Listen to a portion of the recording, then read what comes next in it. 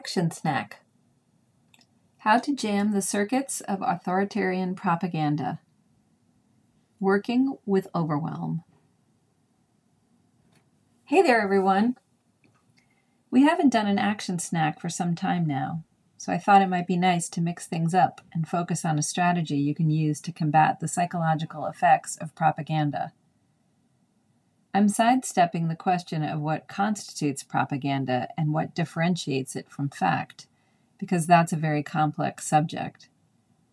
My purpose today is to explore the emotions that propaganda generates and show you how you can stop feeling overwhelmed and return to your own power. The goal of propaganda is simple: to defeat the opposition.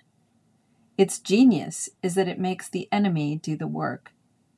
The question is, how? Propaganda harnesses the mind, filling it with stories that generate images, arguments, and feelings. If the stories are powerful enough, they'll supplant the person's own mental content. They'll also generate feelings so consuming and powerful that the person will be immobilized. Which feelings, you ask? Here's a representative sample: despair, powerlessness, disgust, contempt, futility, avoidance, terror, hopelessness, detachment, and cynicism. Part of what inspired today's post was my curiosity about why so many people are using the term overwhelm to describe how they feel right now. I wanted to understand better what they meant when they said it. Also, I wanted to think through the relationship between feeling overwhelmed and the capacity to act. So, being a word nerd, I looked it up. Here's how the American Heritage Dictionary defines overwhelm: to surge over and submerge, engulf, waves overwhelming the rocky shoreline. To defeat completely and decisively. Our team overwhelmed the visitors by 40 points. To affect deeply in mind or emotion. Despair overwhelmed me. To present with an excessive amount. They overwhelmed us with expensive gifts. To turn over, upset. The small craft was overwhelmed by the enormous waves. To cover over completely as by a great wave. To overflow and bury beneath. To engulf, hence, figuratively, to immerse and bear down. To overpower, to crush, to bury, to oppress, etc. Overpoweringly. I'm struck by how much the definitions describe being incapacitated by force. I also noticed how much of the imagery is about water and waves, to be brought almost to a state of drowning, or about burial in the ground. I felt like a detective having come across an important clue. The definition describes exactly the result that successful propaganda seeks to create. What then is the collective effect of so many people telling one another that they're overwhelmed? To be clear, I'm not advising you to clam up and not share your feelings with others. I'm pulling back a bit to look at this emotion as a social phenomenon. Who or what benefits from our overwhelm? What would change if we saw our collective overwhelm less as an authentic feeling state and more as an implanted one? Would that provide us more distance from and curiosity about our own feelings? Would it diminish its power? I don't know about you, but when I feel overwhelmed, I want to flee or shut down. If I take my overwhelm as a cue that my safety is threatened, I'm going to either scan the enemy for threats or retreat to stay safe. In either scenario, I'm spellbound by the other, frozen in place. What I'm describing is the activation of the brain's limbic system, which fires first because it's responsible for our physical survival. It overrides the slower, more thoughtful part of our brain, the part that gives us mind, consciousness, thinking.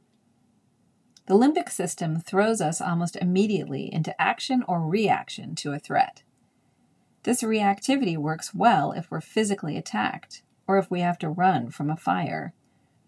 What's difficult about our present moment, as almost every book on stress will tell you, is that our bodies cannot differentiate between a fire and the promise that our future will be marked by disaster and pain.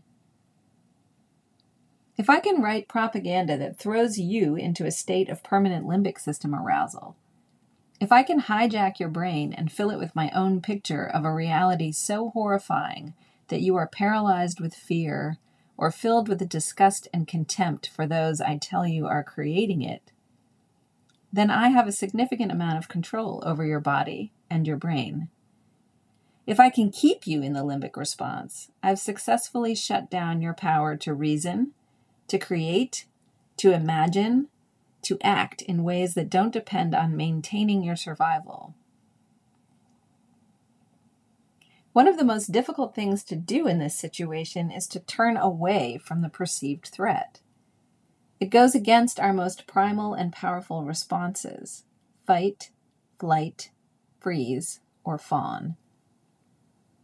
When our animal selves and our brain's limbic systems are driving the bus, it's almost impossible to resist their commands.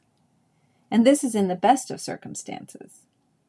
When we're under chronic stress from structural violence and oppression, when our bodies are already taxed from poor nutrition, lack of sleep, physical pain, overwork, and too many responsibilities, or when we're in families or intimate relationships where domestic violence and abuse is happening, mustering the effort to combat propaganda is even more challenging.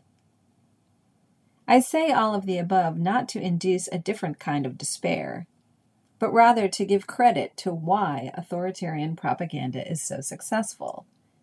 It works because it harnesses our fear. It also works because it answers the uncertainty of the present moment. No matter how awful, propaganda gives us the safety and security of knowing what is to come. It tells us what to do. It gives us meaning and purpose. There's a powerful enemy, a horrifying threat, and our entire being should be launched against it in heroic struggle. It's a paradox.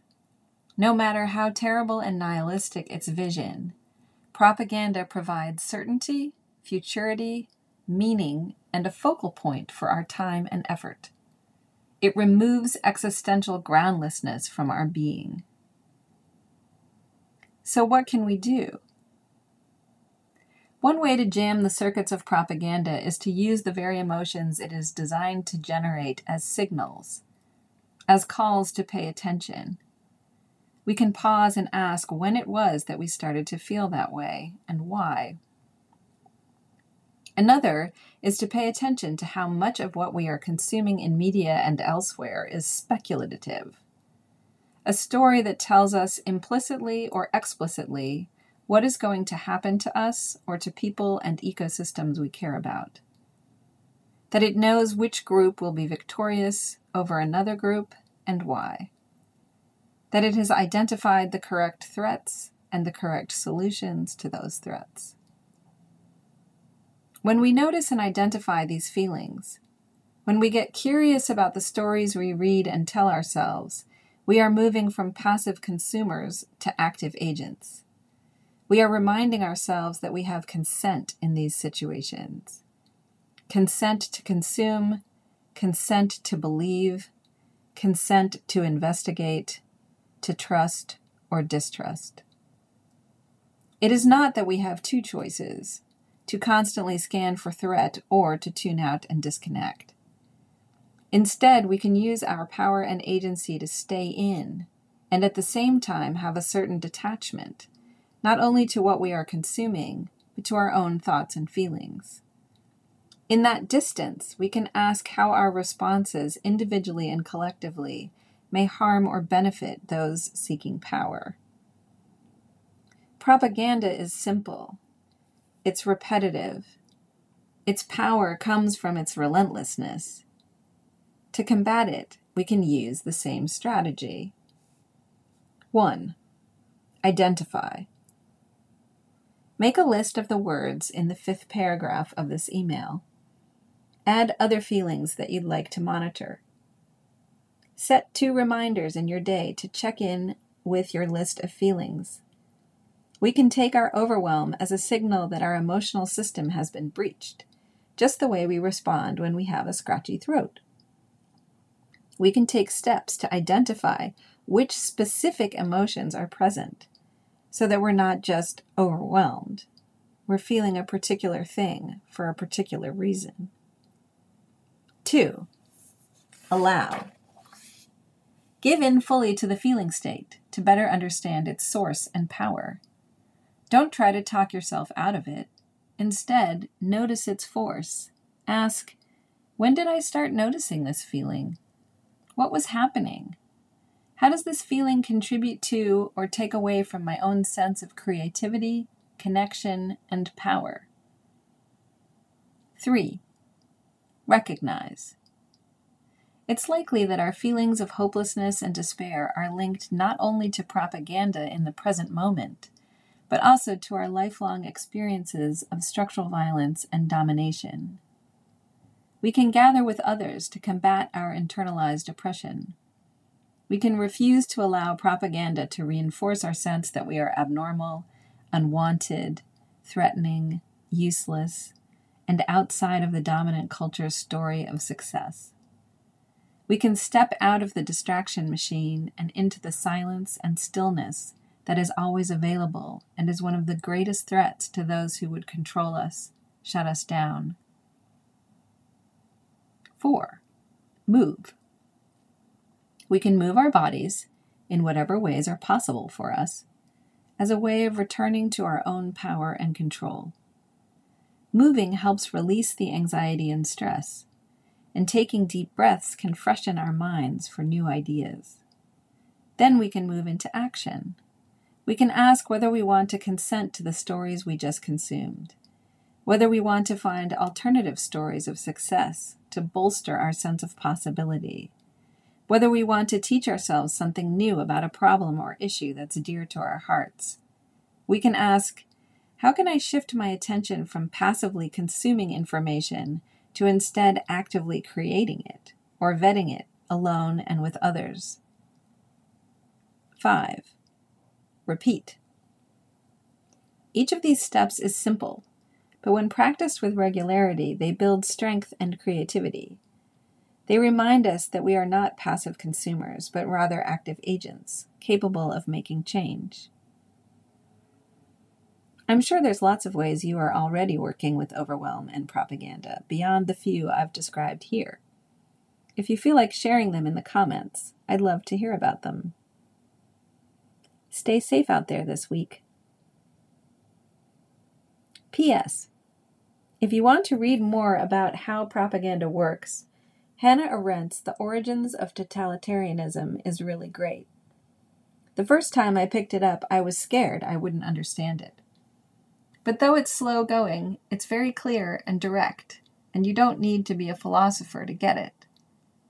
Also, there's a great graphic edition of Timothy Snyder's On Tyranny by Nora Krug.